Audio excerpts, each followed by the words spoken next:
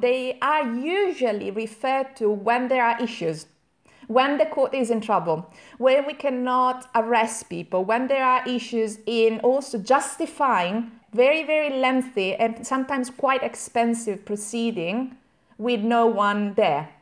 So just waiting for someone either to, surrender or to be arrested. That's where then we start talking about an absentia proceeding. And I think that's wrong.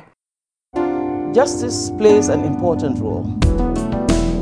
I consider this tribunal a false tribunal and indictments false indictments. Such abhorrent crimes must not go unpunished. Proceedings will be long and complex.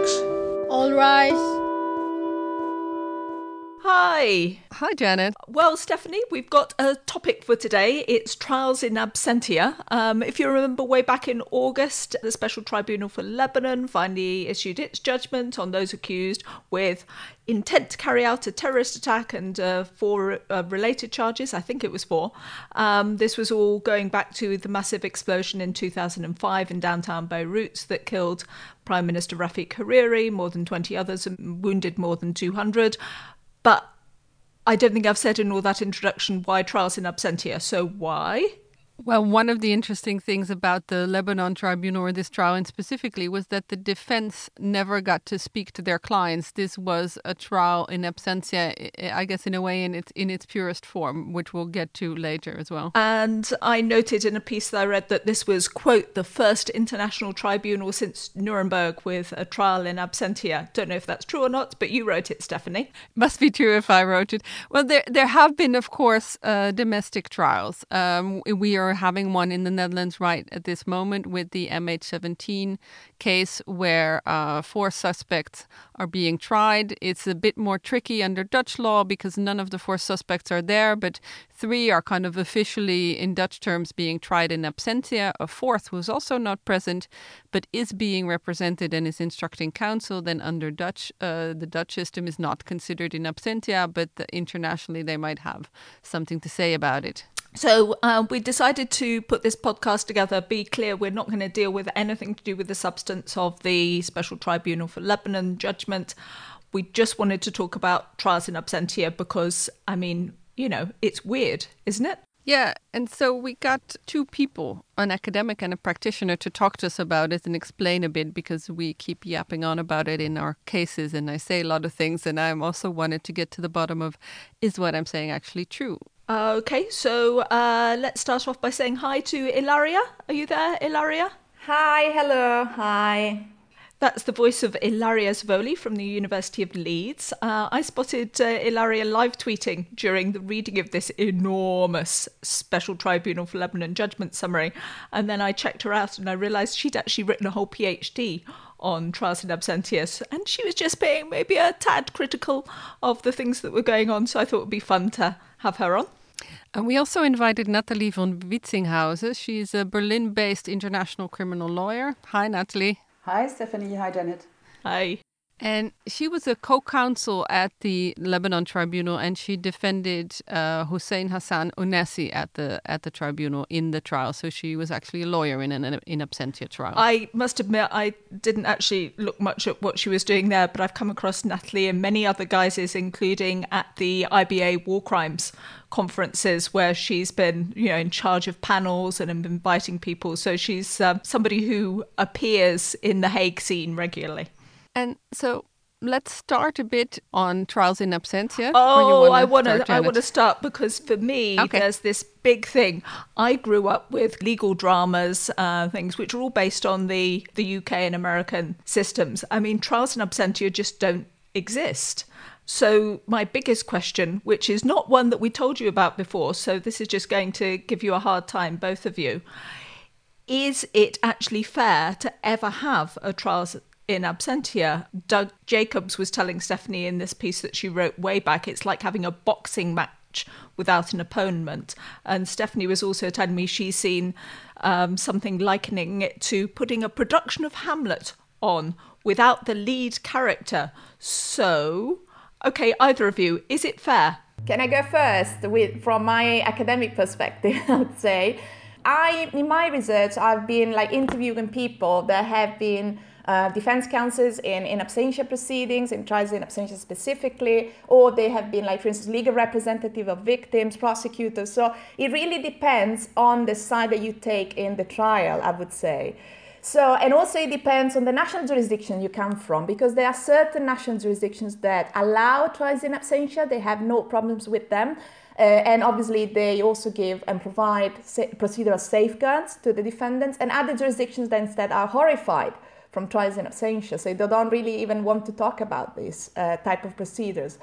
I think it all goes back to the approach that you want to take with a criminal proceeding. So what you want to get out of a criminal proceeding. You want just to have someone that, like, is sitting in the dock and then will be punished for the crimes, and so you need to have the person physically present in the courtroom? Or is it sufficient for you to get the truth, a judicial truth of what happened, and then give the possibility to the victims to get, for instance, reparations based on a conviction of that person, even if the defendant was absent in the courtroom? So it really, I think, depends on what are the interests that are at stake and what we want to get out of the proceeding. And Natalie? Well, I will start my sentence like Ilaria and like many lawyers do. It depends. But I would say it depends how you define fair trial rights. If you see a difference in the application of fair trial rights, whether the accused is present or not. And I think, or I know that there are lawyers who say that it can't be fair from the outset because you don't have the accused present, so he or she can't defend herself properly, can't give his or her own account, can't give instructions to lawyers, and so on and so forth. But very often, actually, during trials where the accused are present, they don't talk very much. And very often they get the instructions from their lawyers actually to keep silence because this is the best for them. So, yeah, again, I mean, for me, it really depends on how do you define fair trial rights. And from my experience, I wouldn't say that our client in the Special Tribunal for Lebanon didn't have a fair trial. But I know that other counsel would say differently. So really, it's also a question of, it's a very personal view on things, but I think it also depends from which legal system you come and on a personal experience, let's put it this way. And Ilaria touched on that a little, but from the which legal system, I guess the difference there is either you have an adversarial system like the common law system where you have the prosecution's vision and then you have to have the defense vision against it. And then you're having a kind of one-sided conversation. But if you have the inquisitorial system that is civil law, like Germany and the Netherlands have, and this is what the Netherlands says in the MH17 case, it's about truth-finding, and the defense is there to ensure that the rights of the defendant are safeguarded, but the prosecution also has the duty to get to the truth more than an incentive to convict somebody. But I will also say, Stephanie, that actually I think that things are changing. So nowadays, it's not anymore a question of civil law versus common law jurisdictions or inquisitorial versus adversarial, because there are countries, for instance, my own country, Italy, that have a system where we try to combine different aspects of the two criminal justice systems. So, for instance, in Italy, we're moving towards more an adversarial form of criminal justice, maintaining some aspects of the inquisitorial, so including the possibility to have proceedings that are done against an absent accused. However, for instance, in 2014, we had a huge change in this approach because we didn't have trials in absentia anymore, but we changed and we went for like having proceedings against an absent accused. So even the terminology is different. So we don't call it anymore contumacia, but we call it in absentia.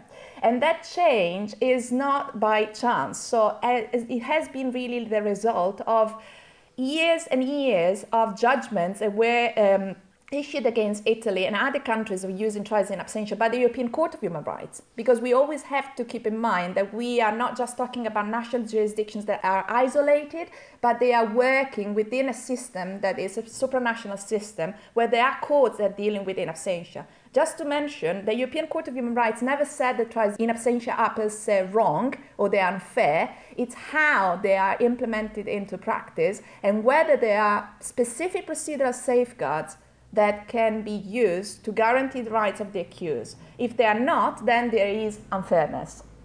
And so if we're talking about the European Council of Human Rights, what are then the circumstances in general in which you can have a trial in absentia? Well, you need to, first of all, have the possibility for the accused to be represented. So you need to have a legal counsel that is representing the accused. Second, the accused has to be notified. So he needs or she needs to be aware of the existence of a proceeding. You can't simply have a proceeding without notifying the accused.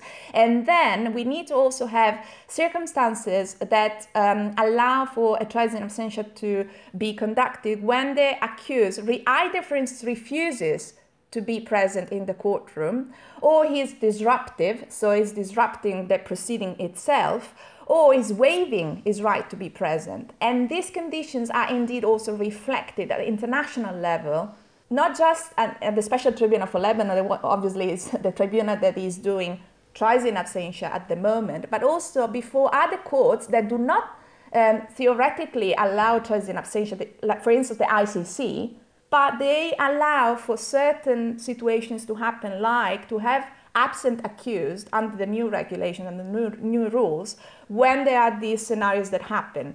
Disruptive behavior, or waiving the right to be present, or having accused that, for instance, are unfit, or they are sick, they're ill, so they cannot be present in the courtroom, or they simply have, for instance, public duties to perform, so they cannot be present in the courtroom.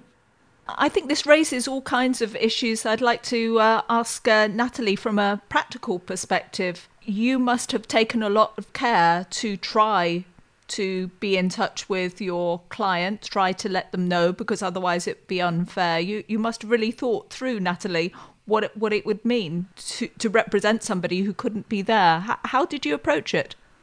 I would say that at the end of the day, I approached it exactly in the same way than I approached any other case. The only difference, and it's a main difference, is that physically nobody's sitting next to you. And there's nobody you have to explain anything to. There's nobody you get information from. I would never use the term to get instructions from, because I don't really consider to get instructions from my client, but it's more, I'm instructing my client of what I think is the best in his or her interest. And I think, the main feature is that you're not representing a person, but you're representing the rights and the interests of a person. And actually, we always said that actually in the morning when we just introduced ourselves to the trial chamber, which you do every single morning, we always said this is counsel for so-and-so, representing the rights and the interests of so-and-so, and specifically not saying that we are representing the person. I don't know Mr. Onesi, I've never seen him, I've never talked to him, I'm not even allowed to contact him. I don't know if he knows me. I don't know if he agrees with what his defense team did for him. I don't even know if he's alive. And of course it raises a lot of questions as a defense counsel on two different levels, at least for me. One is the procedural. So what do I do procedurally? The other one is the human aspect. Because, I became defense counsel because I'm interested in human beings and in the interaction with human beings. And we had a situation in the courtroom where I said to the judges, if Mr. Onesi was sitting here, he wouldn't understand at all what's going on, because debates became so theoretical, and you really had the feeling that because of this trial in absentia that had been going on for so long, the lawyers in the courtroom actually lost the sense for what this was all about. Because at the end of the day, the decision, if a person, a Mr. Onesi, and others would be found guilty of the terrorist attack on former Prime Minister Hariri and others. And this is a danger I see in trials in absentia, that that the participants lose sight of what a criminal proceeding is really about. With regards to the procedural rights, the rules say that they apply mutatis mutandis to a trial in absentia. And I would say that the legal tools I was able to work with were pretty much the same. Save the possibility, of course, to get information from my client. And that, of course, and maybe we'll talk about it a little bit later, has an impact on the presentation of the defense and on the way to take decisions. I'm very curious about one thing you said. Well, you said a lot of very interesting things that I want to get back on, but my journalist brain kind of went, where? When you said I wasn't allowed to contact the person I'm defending. How is that? I mean, that seems a weird thing. You would prefer to have a trial at least with somebody present or with somebody instructing their lawyer, I would say. I know that that's the way it works in the Dutch system. If you can get instructions even from a fugitive client, then that's better and not as much a trial in absentia. So was that a special STL measure? Was there a reason you weren't allowed to contact him? Well, that was actually a very strict instruction by the defense office that if ever we were contacted by our clients, we would have had to divert him directly to the defense office. We were not allowed to be in contact with our clients, and I think that the idea behind it is that it may, if they turn up and are present, it may jeopardize their right to a retrial. So we were supposed to defer immediately to the defense office to handle the situation. And indeed, it's completely absurd. And I'm not saying I wouldn't have been curious to talk to my client or to find him and to know anything about him, but this is, the reason behind it, that even if the phone call had ever happened, I would have had to hang up immediately and inform the defense office. One of the prerequisites I've understood for a trial in absentia from my understanding of the MH17 trial is that you have to have this right to retrial if somebody does show up. And Natalie mentioned that as well, that you couldn't have this contact in case that he ever did show up and then could have a retrial. Can you explain this right to retrial and does it how it works, kind of? Yeah, absolutely. So at the Special Tribunal for Lebanon in particular, there is this, I would say, controversial right to retrial, because this is when another of the features of trials in absentia, as they are used and conducted at the Special Tribunal for Lebanon, has been highly contested.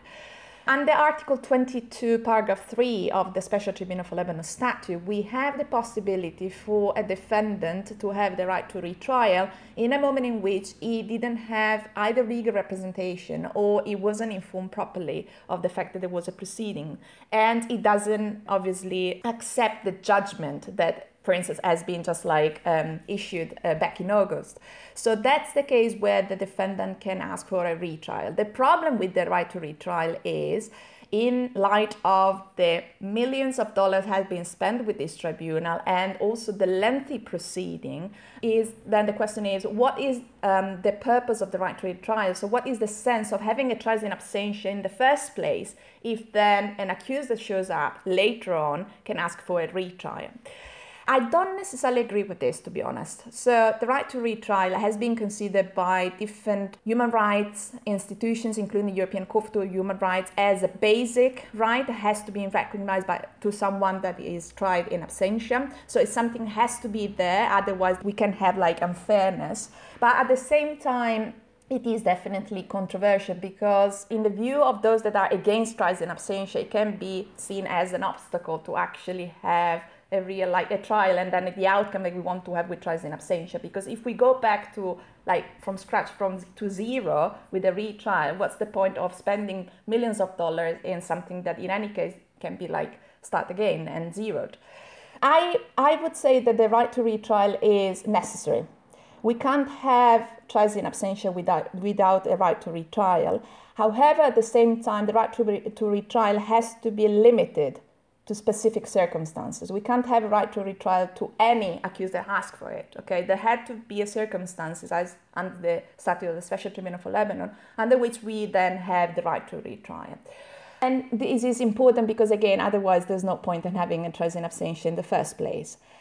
Something that I would like to mention here that we haven't touched upon yet is that the trials in absentia that are conducted at the Special Tribunal for Lebanon are also quite peculiar, because these type of trials are total trials in absentia. And that means that the accused have never been arrested, they've never been identified formally, they've never been brought to court. And this is not just like a theoretical division and distinction that we need to make from an academic perspective, but it also has, I think, very important practical consequences, because other type of trials in absentia, they are not total trials in absentia, as at the Special Tribunal for Lebanon, have fewer challenges to defense counsels and anyone that is involved in the proceeding, because the accused has been brought to court. They have been identified. They had the possibility also to say, I don't want to be present, so to waive their rights. At the Special Tribunal for Lebanon, instead, we don't know whether these accused, for instance, are prevented from appearing before the court by national authorities or someone else. So we don't really know what their intention is, whether they want to appear or not, whether they're absconding or not. This was simply a presumption that the tribunal based its decision on. So the presumption is that they are absconding and they don't want to be tried.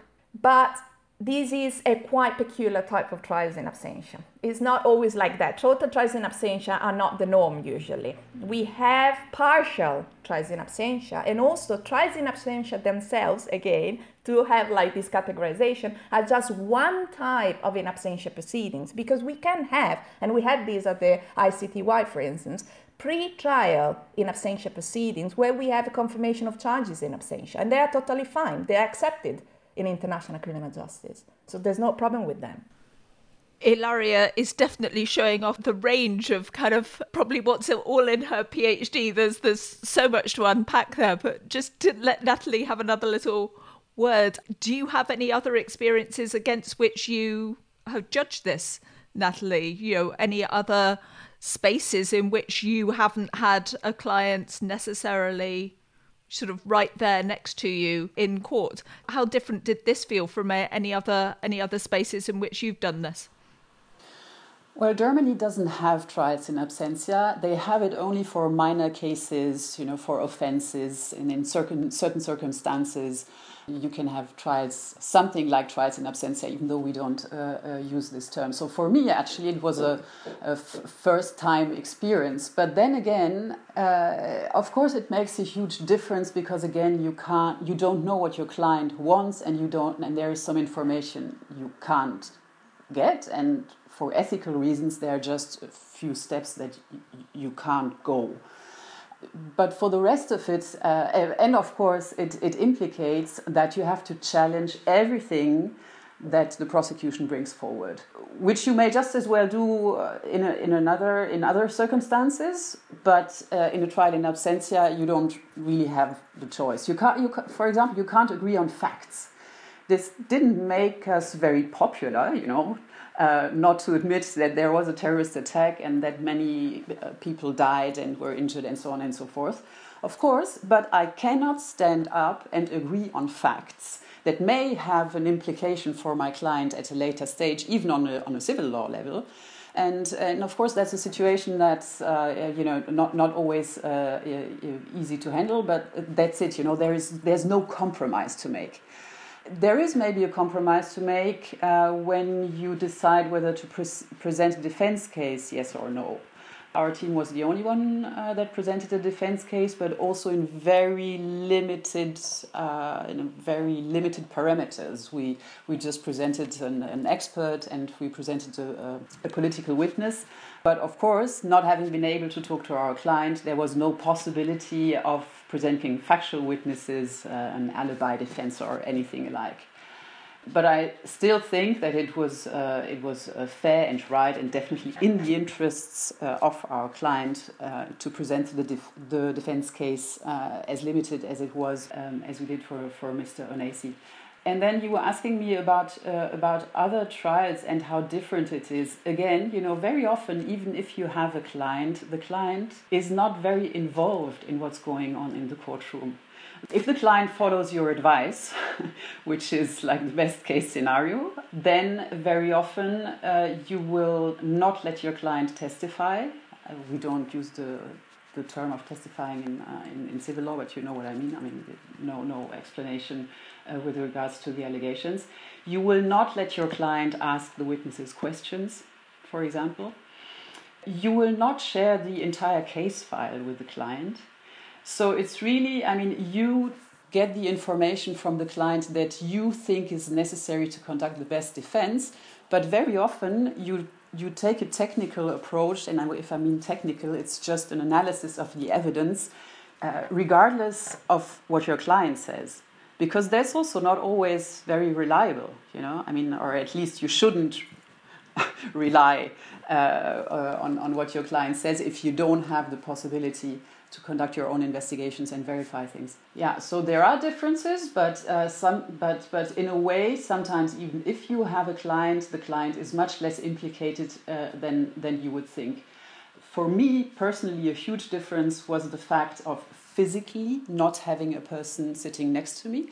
And very often we had big debates in the courtroom, and sometimes, there were successful days or less successful days, or sometimes we got a good decision and sometimes less. And in a way, you think about it 2 or 3 minutes and you say this is a good day or a bad day, or you discuss it with colleagues and, all the legal aspects of it. But it's not the same feeling because it doesn't have this immediate impact on the person sitting next to you and maybe his or her family or whatever. And the same thing, of course, when we were acquitted a few weeks ago, it makes a huge difference if you have somebody sitting next to you and who would have been released on that day and could rejoin his or her family. So I think this is an aspect, even though it's not, it's nothing legal. But everybody who works in the criminal law world, in a way, is, as I said before, interested in human beings and human behaviors and the impact of a criminal trial on the person you're representing. And for me, there was really something missing, even though sometimes it's easier. It's easier without a client sometimes, of course. And it wasn't only for legal representation. I know reporting on that trial it was largely academic. It didn't help that all the evidence was super technical phone data.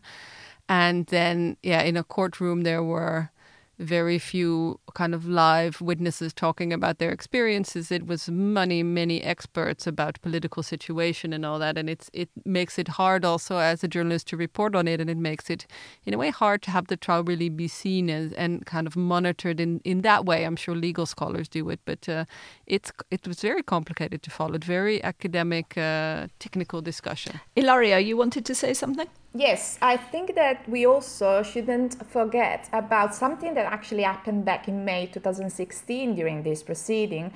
That was the alleged death of one of the co-accused, Mustafa Badreddin, and the difficulties and the additional challenges that the tribunal had to decide this case in a moment in which the accused was not arrested, was not present, was not identified. At the same time, they had to decide whether to withdraw the charges or not based on the alleged death of that person. So it was even more difficult for the tribunal to decide whether to continue with the proceeding or not, given the fact that they couldn't, for instance, have any death certificate, they couldn't do any DNA tests. So this was an additional challenge that I think that when the statute was created and trials in absentia were included under Article 22 was not considered. So it was something that the legislator didn't really think about and didn't consider as one of the possible issues coming out from a trial in absentia like the one at the Special Tribunal for Lebanon. So it's not just a question of the daily, I would say, procedural and substantial challenges of doing a trial in absentia, but also of the unexpected consequences because life is life, right? So we can have defendants that can die, especially in these type of cases where there are terrorism-related charges. We have a territory that is quite difficult, so we don't have the possibility to access certain parts of Beirut, for instance, to get evidence of the death of this person. So there are additional challenges that trials in absentia definitely pose to tribunals, not just at international level, but also at national level, that I think we should consider for the future. If we kind of take a more helicopter view, you were talking about the statute and the ICC that specifically doesn't have trials in absentia. So are they kind of being phased out? Are they becoming less common? Or what is kind of the development of trials in absentia? I think that looking at the most recent developments at the ICC, we still see a very strong bias and a very strong opposition to trials in absentia, at least as they are conducted at the Special Tribunal for Lebanon, so total trials in absentia. However, back in 2013, there has been a change in the rules of procedure and evidence of the ICC, with the possibility for defendants themselves to waive the right to be present and to be excused from being present always at trial. So this is, I think, even if it looks like a small change, it's actually very important, because to a certain extent opens the door to at least a type of partial in absentia during trial that so far has not been allowed at the ICC, because it's Article 63 of the statute that requires the defendant to be present at trial, and has been constantly interpreted as it's a bar to trials in absentia. It's not possible to have trials in absentia at the ICC. There have been discussions this summer about the possibility to have again a form of in absentia proceeding at the ICC in the Banda case, if I'm not wrong. And again, there has been a controversy.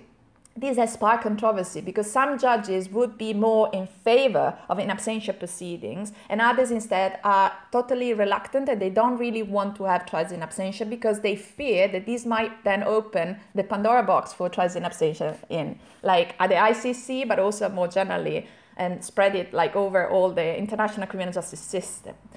So I would say that they're not more common, they're definitely still controversial. So they've always been controversial since ever. They've always been debated, but they are not more common. They are usually referred to when there are issues, when the court is in trouble, when we cannot arrest people, when there are issues in also justifying very, very lengthy and sometimes quite expensive proceeding with no one there. So just waiting for someone either to, surrender or to be arrested. That's where then we start talking about in absentia proceedings. And I think that's wrong, because in absentia proceedings shouldn't be looked at only when we have issues, when only we are in trouble, but they should be considered as an alternative proceeding with specific procedural safeguards that can be fair and that can be used for achieving justice. What about you, Natalie? Would you ever take on another case that didn't have the client sitting next to you so that you could hug him when you get him off? Of course, you're always going to get your client off as a defense lawyer. Well, I don't know if that's going to happen anytime soon, but I'm actually, taking a step back, and I never thought about trials in absentia really before I started to join the UNASA team at the SCL. But now I'm wondering if the people who wrote the statute and allowed for the possibility of trial in absentia really had in mind what subsequently happened in Leichendam at the Special Tribunal for Lebanon, because my understanding from colleagues who come from jurisdictions that have trials in absentia, like France or the Lebanon, trials in absentia, even for these kind of important trials or for very serious crimes, exist, but they will always be quite short in view of the possibility of a retrial, whereas the trial at the Special Tribunal for Lebanon, again, in my view, was nearly conducted as if the accused had been present in much more detail than it would have been necessary even if the accused had been present. If you have 8 months of political evidence, I'm not sure that was really helpful for the judges to come to their decision. Yeah, so it's I wouldn't say that I'm completely against the concept of trials in absentia, especially if you think about more and more cases of universal jurisdiction that are coming up before the domestic courts, including in Germany. For some suspects, it will be very hard, if not impossible, to get them here. So would it assist, to find the truth, to find out what happened, permit victims, to get some kind of feeling of justice? I wouldn't say that it couldn't be a sensible possibility, but it's going to take time, and I'm very curious to see actually how the development goes on at the ICC and where the submissions or the ongoing submissions will lead to. It's probably also a political decision at the end of the day, because of course it has lots of implications on many different levels if you allow trials in absentia. Yeah, but it's interesting to see how things will develop. Yeah. I think Ilaria wants to have the last word.